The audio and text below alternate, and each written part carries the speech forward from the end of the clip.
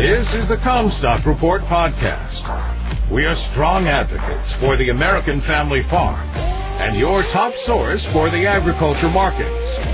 And now, here's your host, David Cruz.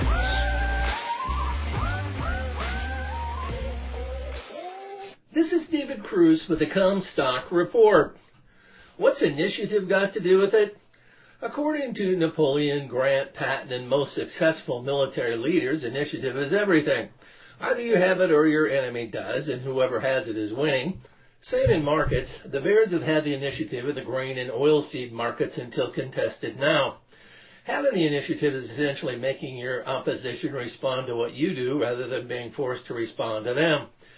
In the Ukraine war with Russia, Ukraine has lost the initiative on land with the failure of their fall counteroffensive, but ironically, though lacking a navy, has won and holds the initiative in the Black Sea. Go figure. For having such a limited air force, they've also been unexpectedly effective in preventing the Russian Air Force from seizing superiority.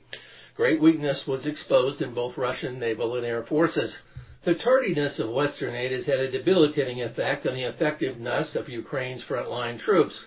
Lack of timely support has resulted in higher casualties and worn-out troops because of long terms of service, resulting in a manpower shortage for Ukraine. They have inflicted much higher casualty on the Russians, but Russians have replaced losses with brutal conscription. Ukraine troops have had no tour of duty that when completed can go home. They are in this fight for the duration, so the more the West drags it out, the more strain on their people. Zelensky himself has changed from looking like a boy before the Russian invasion to a weathered man now.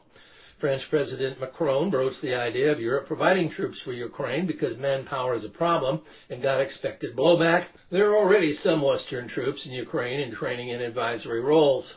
Europe has had an epiphany as a result of Putin's attack on Ukraine. They now realize that Putin's design on Europe does not end with Ukraine. It starts there.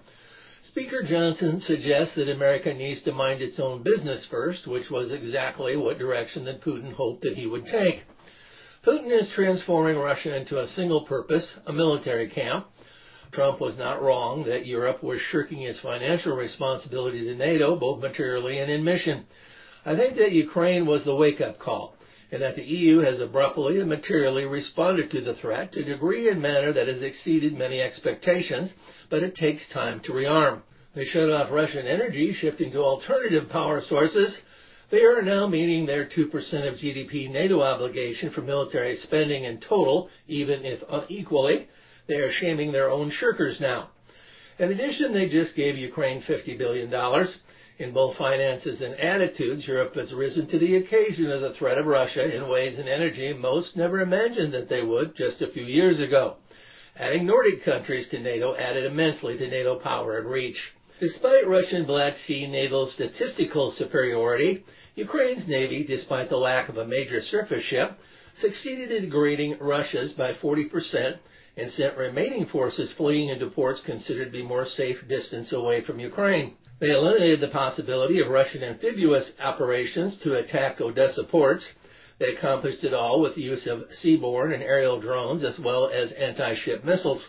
A military YouTube channel once touted the Russian missile cruiser, which was the flagship of the Russian Black Sea Fleet, as one of the most powerful weapons in the world.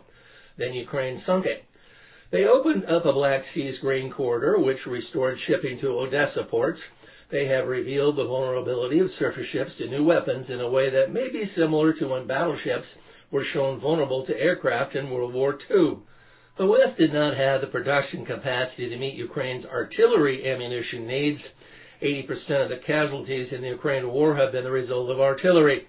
The Russians are reportedly outshooting the Ukraine forces by 5-1. Doing the math, Ukraine needs this ammo to kill more invaders than Russians do Ukrainians. They are investing $1.2 billion ramping up ammunition production in Europe, with the Germans building a new plant. Denmark is contributing their entire supply of artillery ammunition to Ukraine. Canada is standing up, funding ammo to Ukraine through second parties that have it. The U.S. is hurriedly expanding its artillery ammo production to replenish stockpiles as well as get Ukraine what it needs. It will take most of this year to materially improve on the shortage. After the failed land counteroffensive, Ukraine has to stabilize the situation and then replan, refit, resupply, and add new arms to be able to assert another attempt to regain the initiative. All the while, Western support for the war tires as Russian misinformation spreads here in the United States. You've been listening to the Comstock Report. For more information on marketing opportunities, contact us in Comstock.com or call 712-227-1110.